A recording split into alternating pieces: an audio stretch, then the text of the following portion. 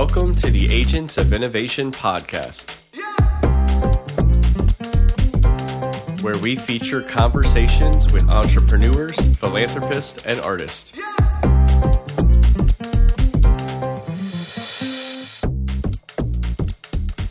Hello and welcome back to the Agents of Innovation podcast.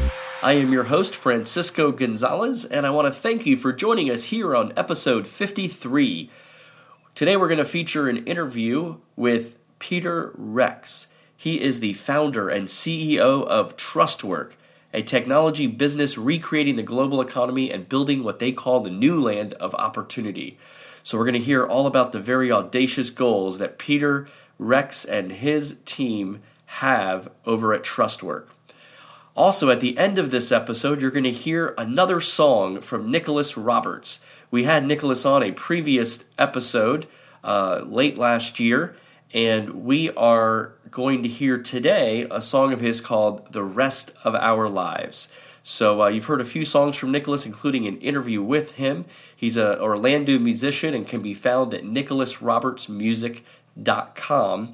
But you can find him. He plays a lot of shows, especially in Florida. But we want to thank Nicholas for allowing us to use that song here at the end of this episode, which we will finish with. Also, thank you for listening. I hope you are subscribed to this podcast. If you're not yet subscribed, that's the best way you can not miss an episode. You'll get the automatic alerts. So if you are listening to this on Apple Podcast, Stitcher, or SoundCloud, subscribe and you'll get the alerts. Also, subscribe a friend if you can. Spread the message of what we're doing here, learning from many of these great entrepreneurs, philanthropists, and artists. Also, we have a website where everything will go up at agentsofinnovation.org. You can get links to the blog post about this episode, links to our social media, Facebook, Twitter, Instagram. I hope you're following us on all those accounts and sharing with your friends, family, and neighbors. But I just want to thank you again for joining us on the Agents of Innovation podcast, and I hope you enjoy this great interview coming up with Peter Rex.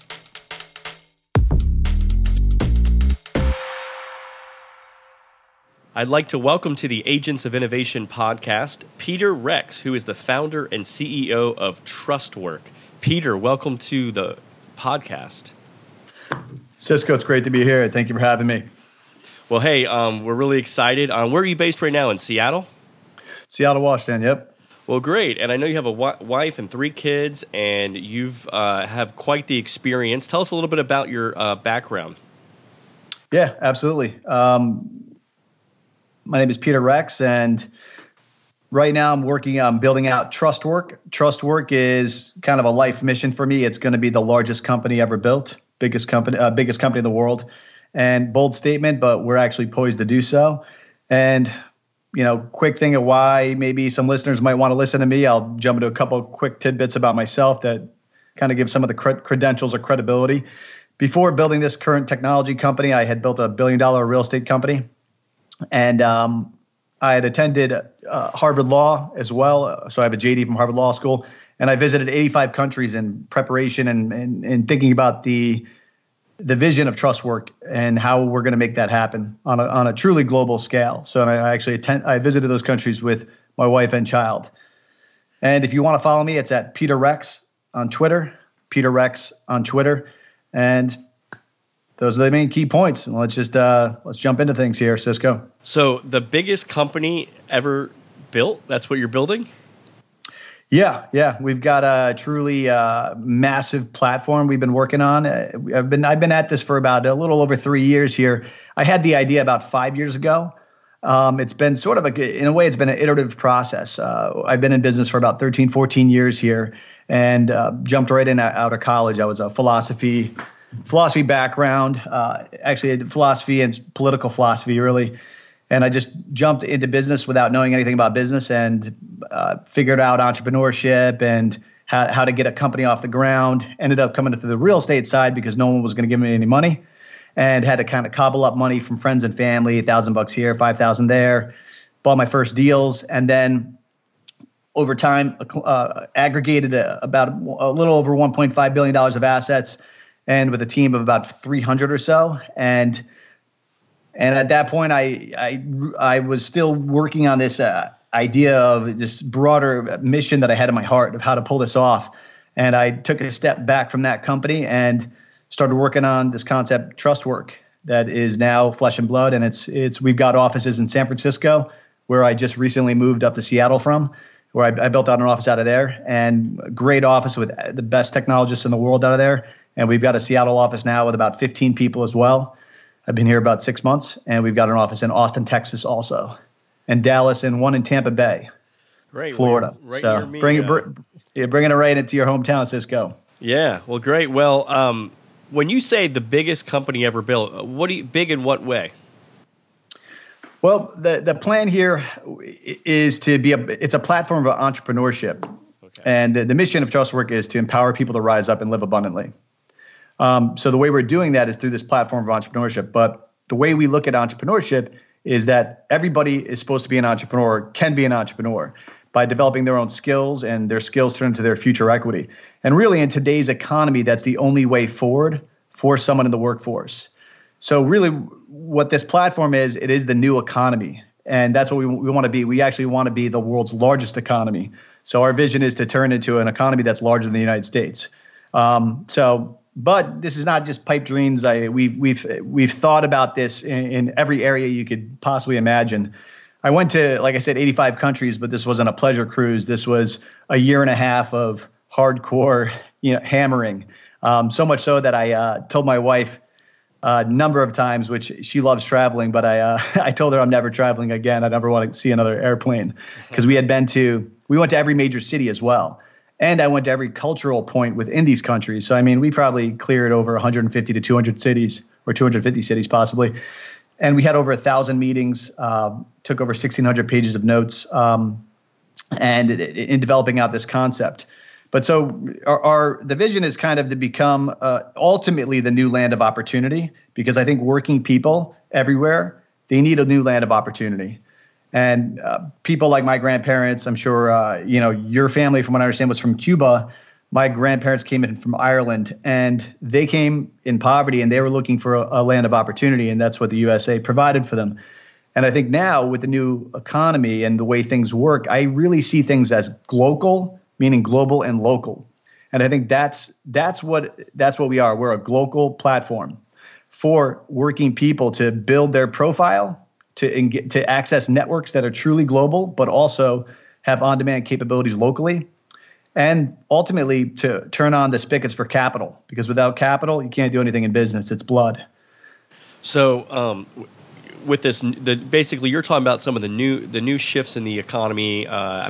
We're seeing in a lot of places, computers, technology replacing people. And so where are people going? Factories are closing, things like that. Maybe they're going overseas, but maybe they're just not even needed because, technology is just replacing the need for so much labor. So is that what you're sort of looking at, trying to help people build their own entrepreneurial skills for the new economy so they can be more useful? Yeah, absolutely. Coming into business on my own, my parents were teachers. So some of this stuff comes out of my own historical experience. And I'll get into a quick story, or so the audience understands sort of my background here. Is my parents were teachers, very sort of Irish Catholic type background, grew up in upstate New York, but didn't have the networks or the capital really, or the knowledge to understand how to come up, how to make these types of moves. And what I did, I came out of Georgetown University with a philosophy degree, never thought about going into business. I actually considered business to be somewhat mundane, boring, and sort of just something maybe mercenary-ish about it, glamour. You'd see people, business guys on a boat, and it's not something I was into. I was very missionary in my mind. I have a very strong missionary zeal to me. I actually attended the seminary before, spent some time in there, but I'm also not a very good person for authority, so it didn't work out too well. But ultimately, coming out of college, I sort of backed my way into business very quickly. I went to a monastery for a couple weeks, Maronite Christian monastery, where I spent a couple weeks in silence and really tried to figure out, what am I supposed to do? I actually thought maybe going into business was a bit of a temptation or something, but I kept going back to prayer and feeling this strong call there. And the monk that would talk to me, he said that he said, no, we wouldn't have this monastery if it wasn't for business people. So I ended up deciding this was my calling. Came into business 13, 14 years ago, but without this knowledge, I had to figure out, well, what do I know? What's my advantages? And I really didn't have any. But I did know I could read and understand things very well, which sounds like a pretty low bar here. And I also knew I could influence people while I'd started groups. I'd been, captain of my soccer team, president of my class, things like that. I was good with people. So these two things was the only things I had. So I leaned on those two things. I would use the interlibrary loan system, and I took out 150 plus books, slammed through all these books, and I'd live on, people's couches or friends of mine. My brother of mine, he was very helpful to me, and that's it. But by doing this, cobbling things together and working my way up, I started realizing how the game is played and how things work. And business is one of the fastest moving things today. 200 something years ago, I'm sure I would just be in the military. That would be the best avenue for me. But in today's world, with the acceptance of capitalism globally, and hopefully this continues, but this allows someone with entrepreneurial drive and mission zeal to kind of channel that in a way that can create a lot of excellent things for the world in a very fast way. So this is where I saw my pocket where I could play in. But as I did that, I started learning, kind of what didn't I know? I didn't have the networks. That's why I ended up going to Harvard, actually, was just to get like a network that was truly global and powerful. And I didn't have the capital. And by the way, Harvard shouldn't be about that, right? It should just be about education. But this is kind of how it is currently. There's no way to make your reputation known. But so as I went out into what I was doing, I started into building out this company. I was building out the first company I built, which is over $1 billion. I started realizing all the things I didn't know, and I kind of had to get them, right? But as I did that, I started realizing, I could build a platform that allows people to plug in, make their reputation known. So if they're excellent, they can do it on merit, not if they went to some school or not. They could base it on merit, which is what it should be about anyways. And they can then access capital, because capital, people with money, they want to make money with it. Generally, banks want to make money, but they're unable to do anything. The system is broken currently. I think everyone knows that, right? And I realized it too. My first loan I got for the business was a $45 million line of credit, which is ridiculous if you think about it. What happened when I needed $200,000 of a line of credit? Where was that? What about $1 million? So the $45 million is the only time they're going to give me money. At that point, I already had a lot of revenue. I was already on my way. So you get money after you don't need it anymore. But really, in a proper system, a non-broken system, you should get money when you need it, at the inflection point of when you know what you're doing, you need it, and you're able to make that play, right? Right. But that didn't work like that. It does work like that, by the way, in Silicon Valley, which is a very small area of the earth and very small population that's into that in software. If you have a good idea and you're in play, you can get the cash. Actually, if you have a bad idea, you also get the cash, turns out. So, because I was out there looking at some, I also do investments in private companies through a private investment vehicle of ours. But anyways, let me kick it back over to you, Cisco, and keep this thing moving here. But this has been great and fascinating. I've been just enjoying getting to. So one part of Trust Work is you're building this platform for entrepreneurship, which you just detailed. You guys mentioned that you are Uberizing real estate services. That's one of your other elements of your business. Tell me a little bit about what you mean by that. Yeah, so my background, where I came out of, was if we reverse back way into the past, I was before college, I was working construction, but I was a laborer. But I pick up some things. I understand how things are working, and then. Coming out of college, I had a little savings. We're talking like $3,000-$5,000. Not enough, but enough to kind of like keep some enough to get food and things like that, to buy some time for myself here as I was trying to figure out what I'm going to do. But this knowledge helped me, and then I jumped into real estate. That's where I made a lot of my initial money and where I built a lot of my initial asset base. Right. So, but from that experience, I also learned a ton about this real estate industry, which turns out to be globally, and I know because I've been all over the place now as well, is that it's not just a huge industry in the United States. It's actually also possibly considered the biggest industry in the world, because you've got people owning assets and land. You've also got people own homes. People, if you consider the services side, you got the mortgage side, you got the appraisers, underwriters, you have the whole entire construction industry, including plumbers, roofers, all these people. So it's just a massive part of the entire economy. The entire global economy, and it's not just in the USA. This is everywhere. I can So tell you that it's a type, massive a part of the Florida economy. yeah, exactly. And that knowledge is something I've amassed. I have a huge comparative advantage on versus any other entrepreneur in technology because I just know it in and out. So, and I know it's ripe for being recreated. I like to use the word recreated, but other people would say disrupted.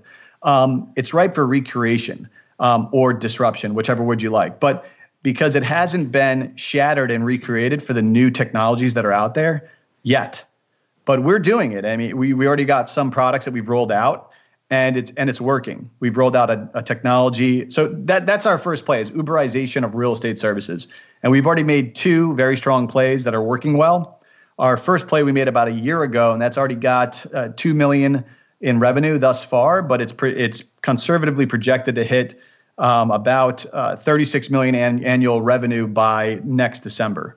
So it's growing very fast. And what we've done there is we've rolled out a product called TrustWork Turns.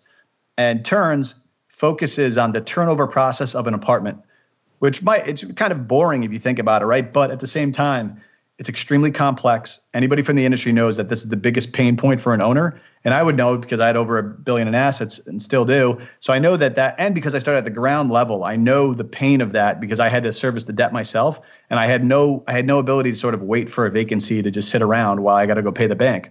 So I had to hustle really fast to get that thing rented out. That gap period, it closes the time period from like, say, an average of 30 days down to 7. We've gotten it down to 3 days using this technology. And we have another one called Odd Job, which sort of is, it takes up any type of job that you need to get done on site. It can just snap it up, and it uses market-based solutions, just like Uber does. But it's got complex technology behind it that allows for the routing and the coordination of the labor. So it's kind of like Uber in the marketplace sense of it. But it's got the complex technology behind it, routing everything. Uber has that as well, but also routing it amongst multiple constituencies, not just drivers or that sort. It's got tons of different types of specialized tradesman labor. Well, good. Well, let's take another step back here, Peter, and talk about. I know you mentioned going to Harvard. One of the main reasons you went there, Harvard Law School, right? One of the main reasons you went there was really to get the network, and a very powerful network to have indeed.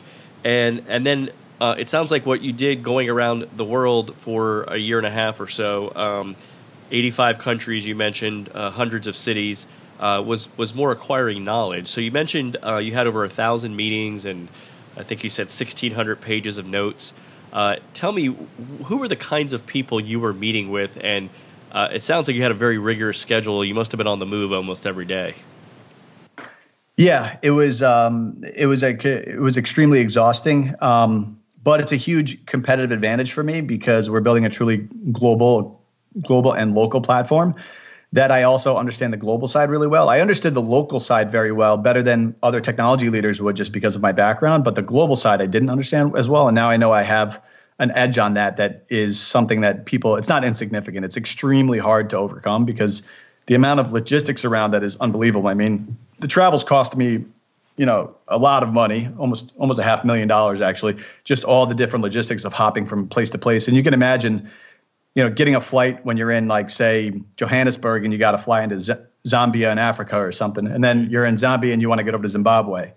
And then you're in Zimbabwe and then you got to get over to Botswana or something. So I was trying to hit all these things in consecutive ways, but not all the time. It's so easy to do that. And you've also got military problems on the ground. You've got political uprising risk. I also had my family with me. I had a wife and a baby. So I had to really be kind of paranoid about everything. So, but people I was targeting on the ground I would leverage sort of local folks on understanding. I would meet with private equity folks, anybody who was a large owner of things. And the way I would get these meetings is I would use my Harvard network. I also use the Georgetown network, which actually has a very good international pull. It's one of the better ones. And then I used YPO, which is a young president's organization. It's got some people in not every country, but a couple here and there.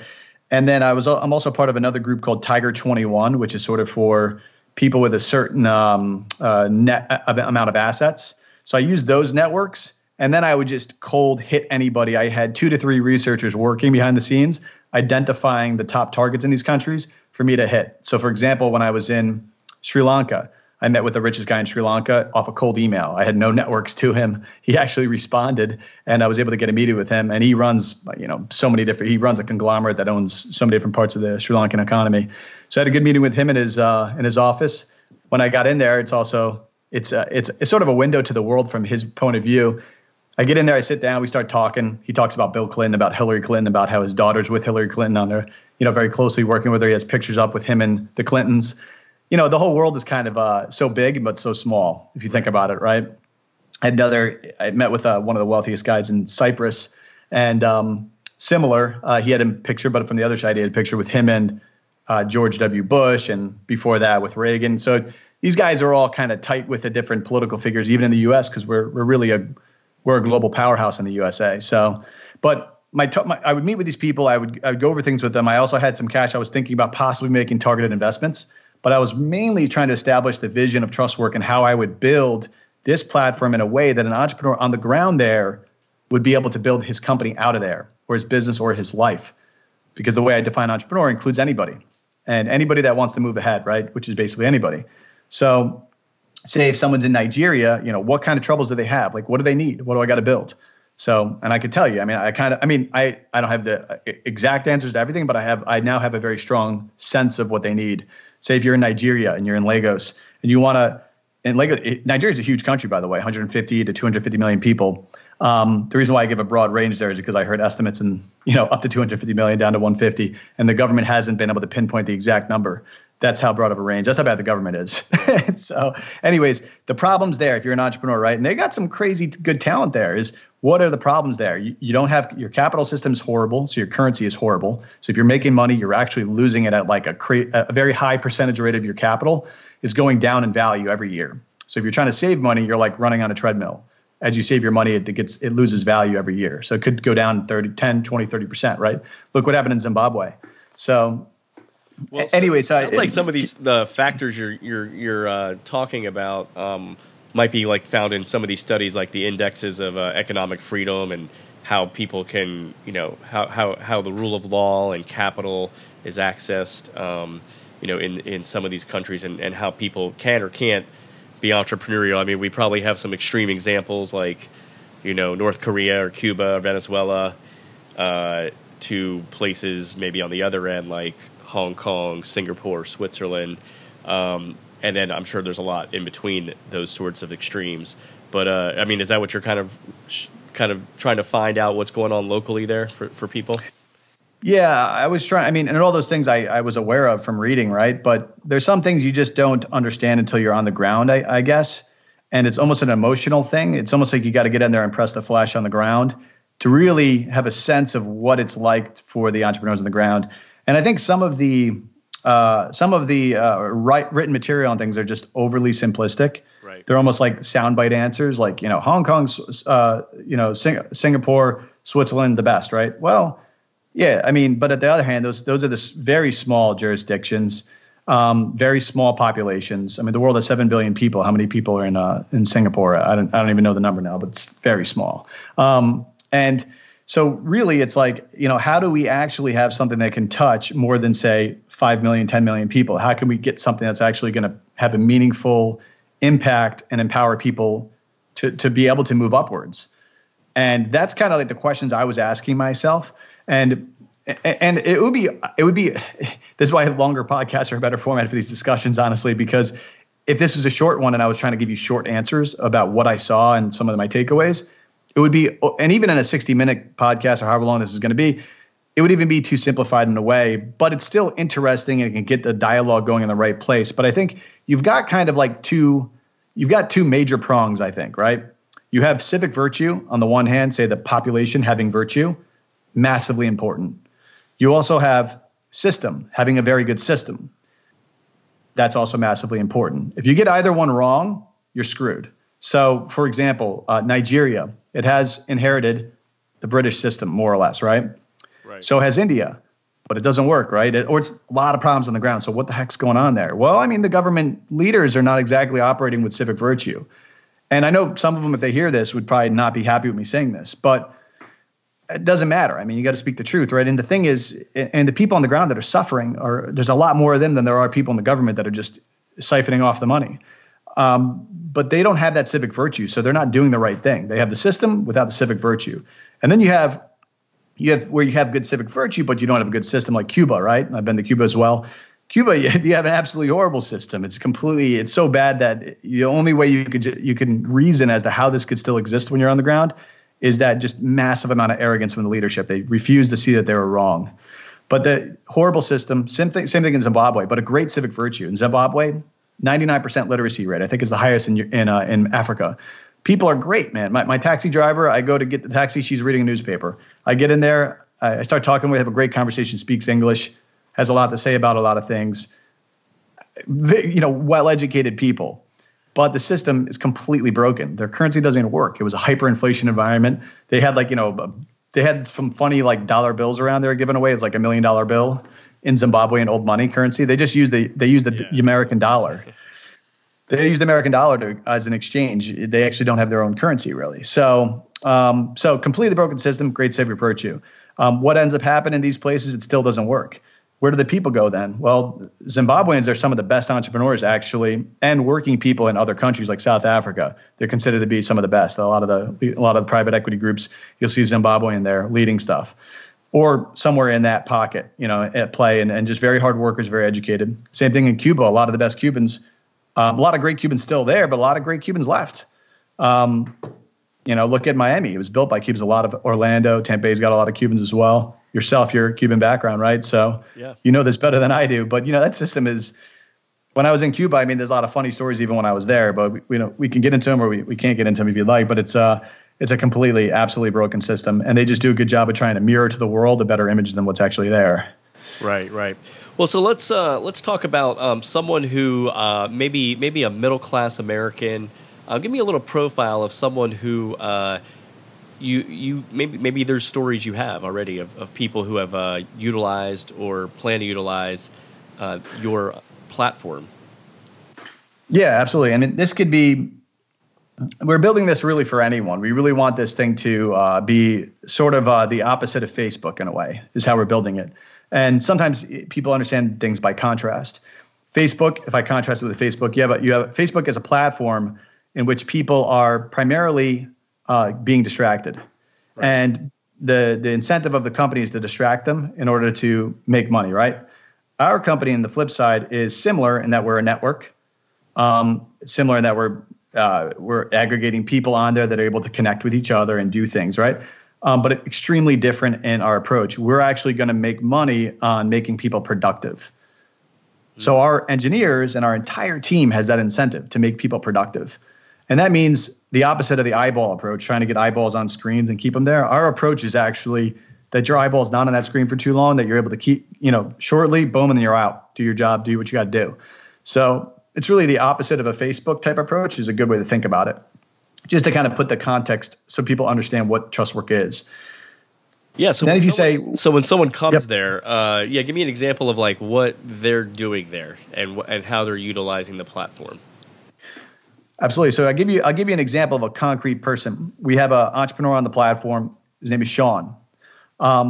Sean is, and this is dead on the type of people I know that are going to take advantage of this to the maximum. And I actually recruit and target these types of people in the company for this reason. Actually, one of my right-hand partners is a very similar background to this. That's why I know they're out there. Sean he has a sports background. He came from a middle-class type family from Buffalo, New York, went to state school on a scholarship, which is a double good hit. It means you have already low amount of pay if you go to state school. Secondly, which is it's also an indicator to me that you're making a shrewd decision. I'm not saying you're smarter or less smart than someone else because I don't want to be offensive, but if you go to a state school, and I did not go to state school, by the way, so at that point I wasn't as smart, but it's already a smart decision going to one of better state schools. So he went to SUNY Binghamton, which is an excellent state school in New York. And from there, he had a scholarship in lacrosse, which helped pay his way. So that way he didn't have to come out with a lot of debt. Coming out, he had done business for about 3-4 years, and he's on the platform he runs actually this company called Turns Construction Services. and he's running that, and he's built it over in about a year. He's been working on it for about a year to year and a half. He's built it over 2 million in revenue already. But I mean, it's got a huge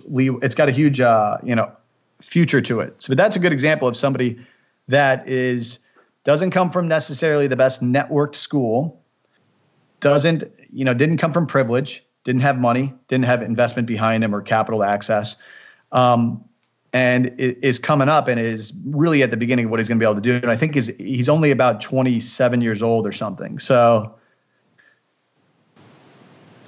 great. And what was his? So he had this background in college, and what is he going to be doing? He runs as a CEO this company called Turns. Oh, okay. And he runs Turns. Yep. He runs it as a CEO. Well, that's great. Well, that's a really good example, and that's one of your companies, right? It is. Yeah, it's a company we backed.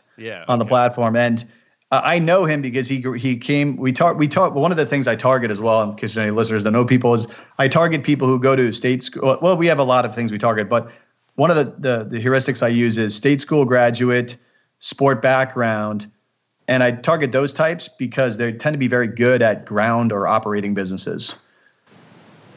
Good. Yeah. No, I think you're right on with that. So. Yeah, this sounds like a really great opportunity, and then so you're backing, and you're basically in Trustwork is investing in these entrepreneurs, and is that part of the way that Trustwork makes money? It is, yeah. We invest, we back certain operations like this. However, I back these early ones just as proof of concepts. Because I knew it would work, and I just built out the platform. So really what's going to be happening, what's already is happening, is people are just going ahead and running their companies on it or running themselves on it as sort of a solo entrepreneur where they do their business and they're building their reputation on it. Because anybody, it's sort of like if you say like how LinkedIn plays, LinkedIn is sort of a place where people keep their resume. Right. This would be like a place you keep your resume, but you can actually build up reputational information that could then turn into entrepreneurial power for you in the future. So we have people on there. We actually have an entrepreneur that runs a maintenance type of company off of this in Florida, and she runs her company off this. And we have a number of these companies out there that are already doing it. We have about 16 million in revenue that's been on the platform thus far. 2 million of which have been on Turns. So there's other 14 million out there, and I don't know all the different people because we have about 20,000 users at this point. So. But things are really picking up on it, and people are taking advantage of this. And the vision here is that there's going to be millions of these businesses running on this thing in 3 to 7 years. So tell me, how did you come up with the name Trustwork? That's a good question because people often don't ask me that. They just assume it sort of came from heaven. But basically, it's pretty well thought out. I mean, the most important or key thing, the first thing in business, and I kind of touched on this when I mentioned about Cuba, Nigeria, Zimbabwe, is the most important thing, first thing in business for anything to work is trust. And I don't mean it's, I trust you and you trust me and let's all go hug each other and stuff. And that's all nice and stuff like that, But what I'm actually talking about, there needs to be some kind of basis for engagement in commerce. And in order for that to exist, you need to have some either trust in the person you're dealing with, like that if you give this person this good or this service, you're going to get something back, or you trust an intermediary that's in between you. So oftentimes in the USA, say, we trust maybe the person we're dealing with, and that enables us to move pretty fast, or we don't trust them that much and we just lawyer up. And we've got very good contracts, and we know that if the person doesn't come through on the other end, well, we're going to sue them or whatever. The courts we'll trust the court to uphold the law. So, trust is the first thing in business. That's the bottom line. And that's why the first word is trust. And the second word is work, because that's really what we're about. We're about the working place for people. And that's what our focus is about making people productive, empowering them. Yeah, when you mentioned before how this was sort of a platform where people could kind of verify your reputational skills and everything, kind of hinted to me about where you're going to go with Trustwork. So thank you for explaining that. The other thing, so I'm going to ask you sort of two parts here. One of the things I ask a lot of the guests I've had on probably the last 10 or 12 episodes is what your first job was. This was a question I got from Senator Ben Sass's book, The Vanishing American Adult. He likes to ask this question when he meets people, he says, because it tells him a lot about the person. So I wanted to ask you what your first job was and what you may have learned from that job. And this could be something you did as a kid, of course, or any first job you had. And then are there any skills that you might have kept with you today in some of the work you're doing? Yeah, great question. I'll jump right into that. But just quick side note is I just got a book on Friday from Ben Sass via a friend of mine that knows him that has like a little note in there to me. So it's called Them. Oh, yeah. It's the name of the book. And so I actually I almost finished it yesterday. I opened it up hanging out with my family yesterday, but almost finished it. Pretty interesting guy. I actually was not familiar with Ben too much, and now I'm a little bit more familiar. And I guess he's trying to make some inroads into the technology side as well, evidently. But seems like a very solid guy. But let me jump right into your question now. What was the first job? I did a lot of jobs growing up. It's almost like borderline slave labor. But one job I guess that sticks out because it was there was a number of memorable, funny jobs I did that were odds and ends type jobs.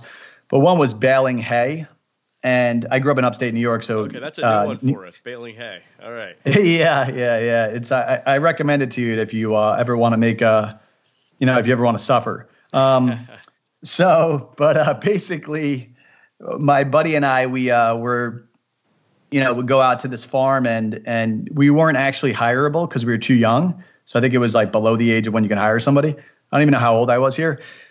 But the farmer hired us anyways, and we did it for cash, and he would pay us below minimum wage, which I think was like, I don't even know what the minimum wage then was, 36. So I don't know what it was then, but we got paid around $4 an hour. But basically what we do is we just like fill up his barns with hay. He would get take all the stuff, wrap it up, and it would be wrapped, and we just had to stack the hay the whole entire day. Horrible, horrible job. But yeah, there's dignity in that though too, and I'll jump into that. I mean, it humbles you. The hard work of it, you are creating, you're doing good things. But I'll give you a couple thoughts about this. Actually, is that well, first of all, it's kind of funny. We'd basically go in there and hammer it out, right? And the farmer's water was horrible. It was sulfur water. I don't know if you've ever experienced sulfur water before, no. But sulfur water can be like rotten eggs. It's disgusting. So I used to come with a jug of water, like a jug from sports. I used to bring with us. And one day, I think my buddy did something with my water. I don't know if he dumped it on his head or something stupid, but I ended up working the whole day, and I was like, I didn't have any water. So I was like, I'm not drinking this guy's water no matter what. But it was, probably like 100 and something degrees in this barn as we're just like hammering, working like crazy. And I ended up, having to go to the farmer's door, knock on his door. And I was like, hey, man, eventually, because I broke. And I was like, I got to drink water. I'm going to die or something. So I go to his room. I go to his thing and knock on the door. He comes out with a big jug, and I just end up down to the whole entire thing of sulfur water. But anyways, on baling hay, I would say my takeaways on that were technology is going to be good. It's going to relieve humanity of low-end jobs like this. It's going to be disruptive, though, in the short term.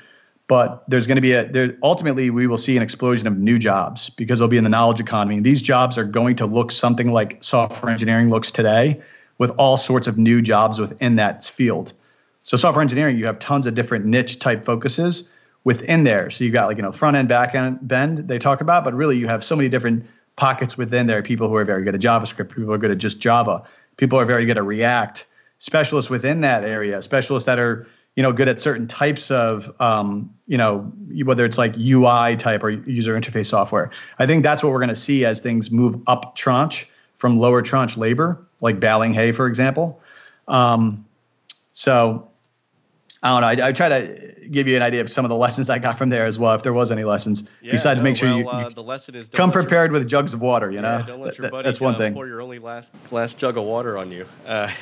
Yeah, on himself probably. Or on himself. Right, it was a 100-degree day. So advance us a little bit more.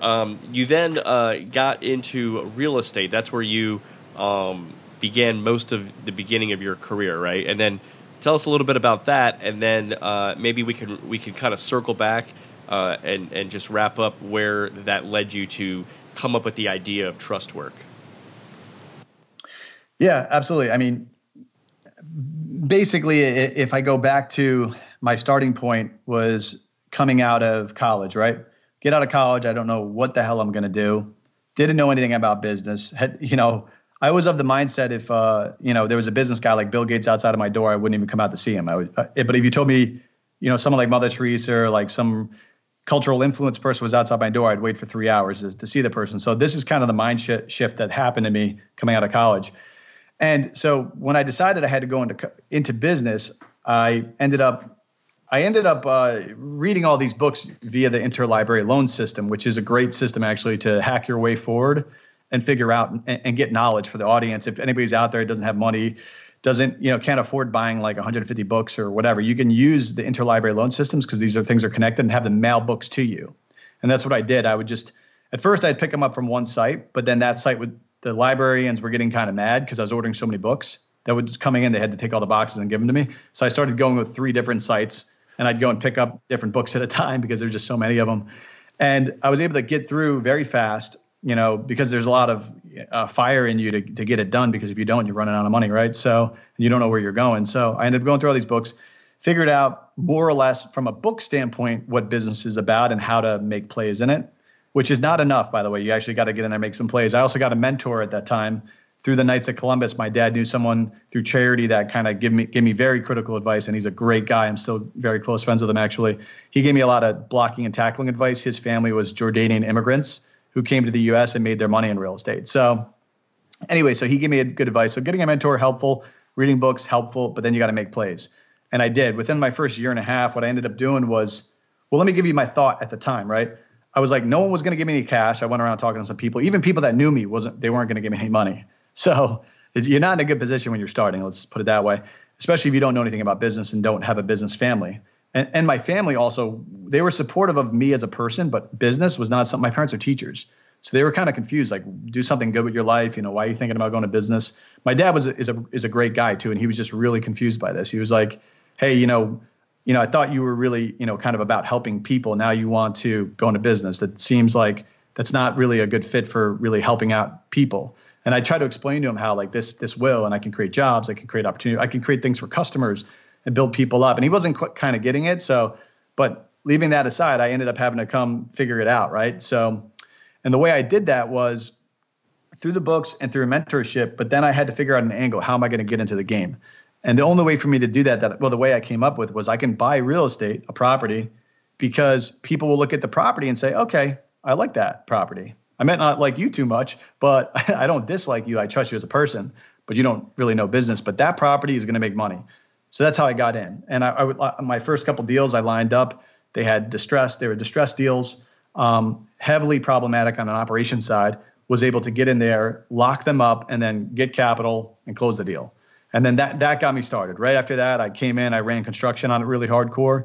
I learned Spanish in college on my own. I went to Ecuador and I spent 2 months and kind of learned Spanish. So a lot of my working people that I worked with were Mexican immigrants, actually, who I can only speak extremely highly of. They're absolutely some of the most honest people I ever dealt with, hardworking, awesome. And I'm a big fan of immigration. I'm a big fan of keeping it legal as well. But I think this is like a great opportunity for us as a country to get these people coming to our country from especially from Mexico.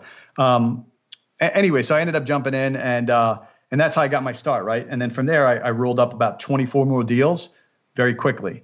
So I ended up having about 100 apartments within a year and a half. And in the meantime, I applied for Harvard I took the LSAT. And it was kind of a crazy time for me. I took the LSAT. In between the LSAT, I'd be like closing deals. They were like, hey, you got to get back in here if you want to finish this test. And I was like, all right, yeah. So come back in, finish it. I applied the last day of the time you could apply to law school. I was only going to go to like Harvard or Yale because in my simplistic brain at the time, I was like, I'm only going to go there if I get in. Otherwise, I'm just going to keep doing my thing.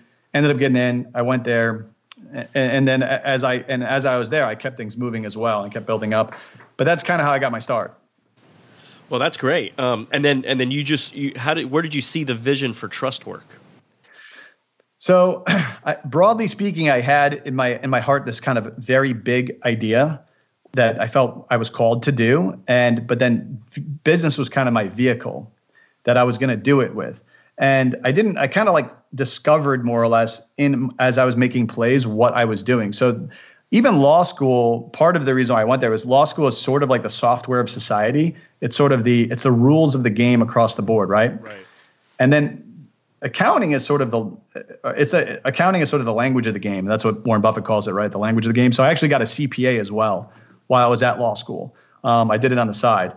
I didn't know anything about accounting. That was the reason why I did it. So, and I used these things to also kind of like understand business further. And as I was doing it, it started opening up my eyes more to how I could make this happen, because I wanted to have something truly that was global in nature, because I knew that that's the way the world is.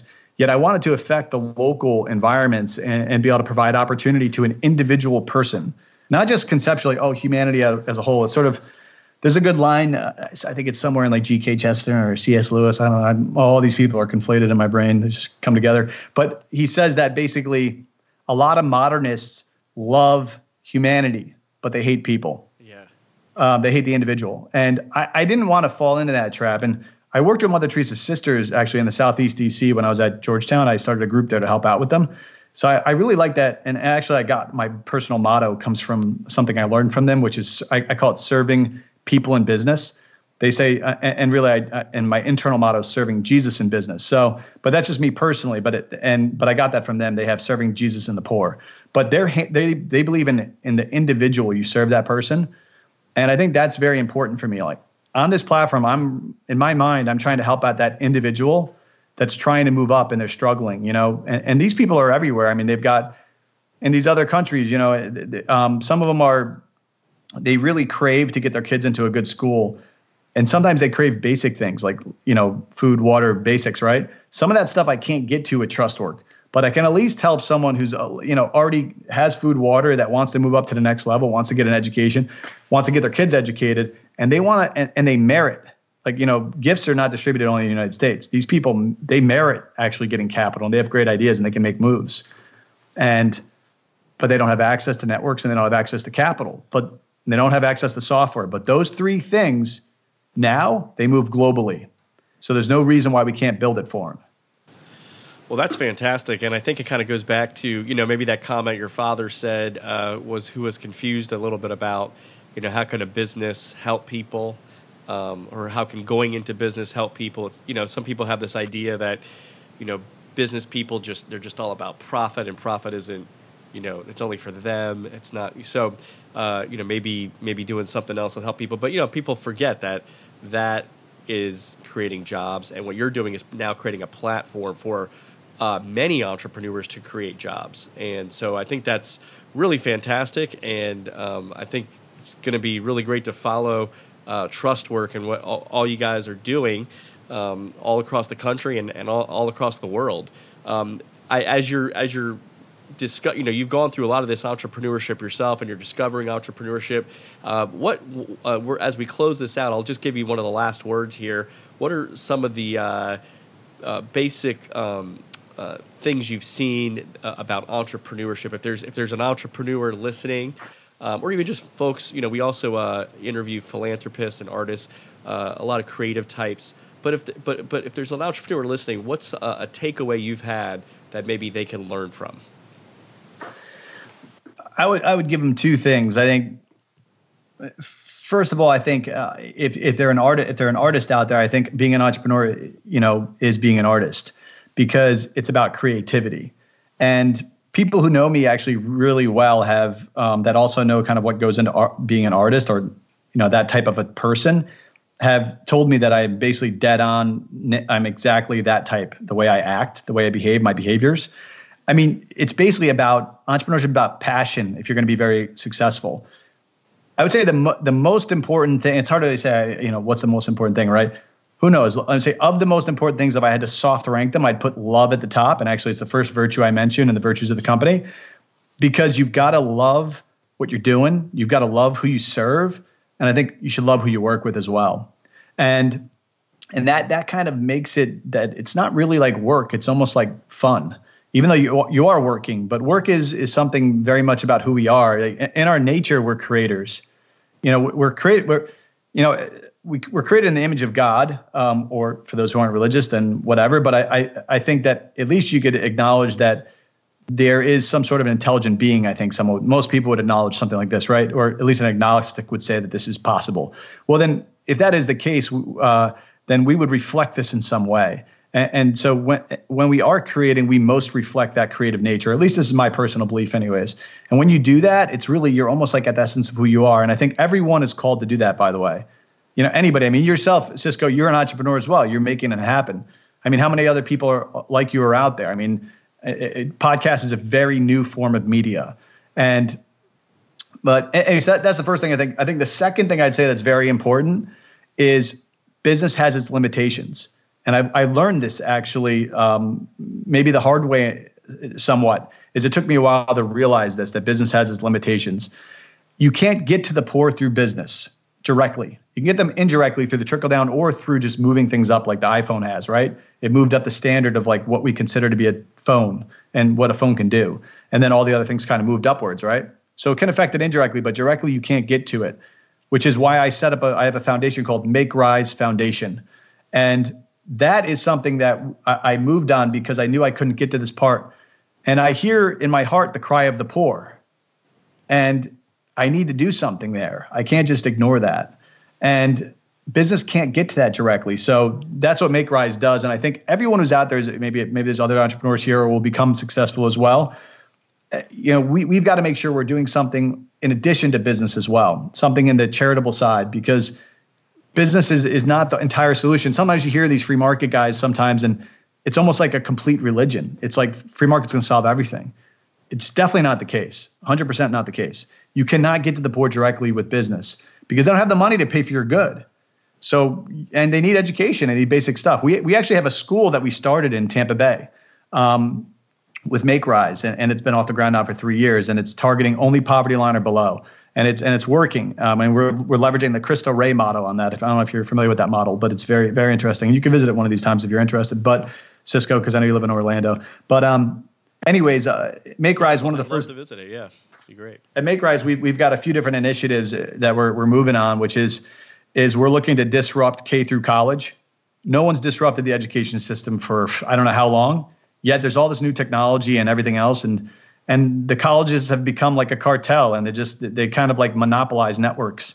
That needs to be disrupted. And also education should be a lot more distributed now the way it works. Anyways, let me not get into that because that's a whole rabbit hole. Podcast. We've actually had a couple of podcast episodes on those subjects. So nice to see that you're piling on to the education needs to be disrupted and is being disrupted, I think, in some ways, but maybe needs to be more so. Well, Peter, we could probably continue talking to you for a few more hours, but we're very thankful of your time, and we're going to keep watching you. For those who are listening, we're going to put, obviously this podcast is found on different platforms, but we're going to put our blog post up about this episode at agentsofinnovation.org, and we'll connect you, everybody, through our social media on Twitter, Facebook, Instagram, and we'll connect with you as well, Peter, and make sure our audience links to you and gets updates over time so we can follow your work. But thank you. I want to thank you so much for being on the Agents of Innovation podcast. Thank you, Cisco. I really appreciate it. Thanks.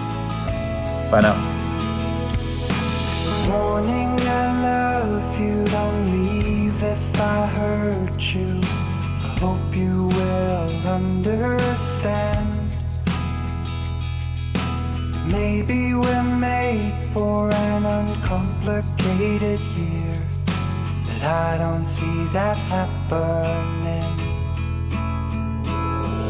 So what if this is the rest of our life? What would you do about it then? Do about it then? What if this is the rest of our life? What would you do about it then? Do about it then?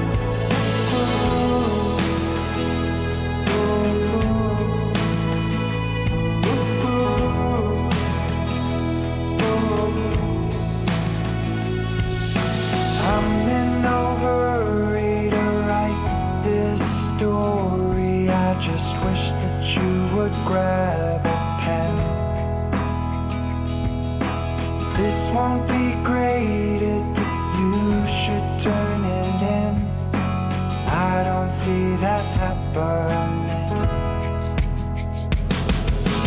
What if this is the rest of our life? Or what you do about it then? Do about it then? What if this is the rest of our life? Or what you do about it then? Do about it then?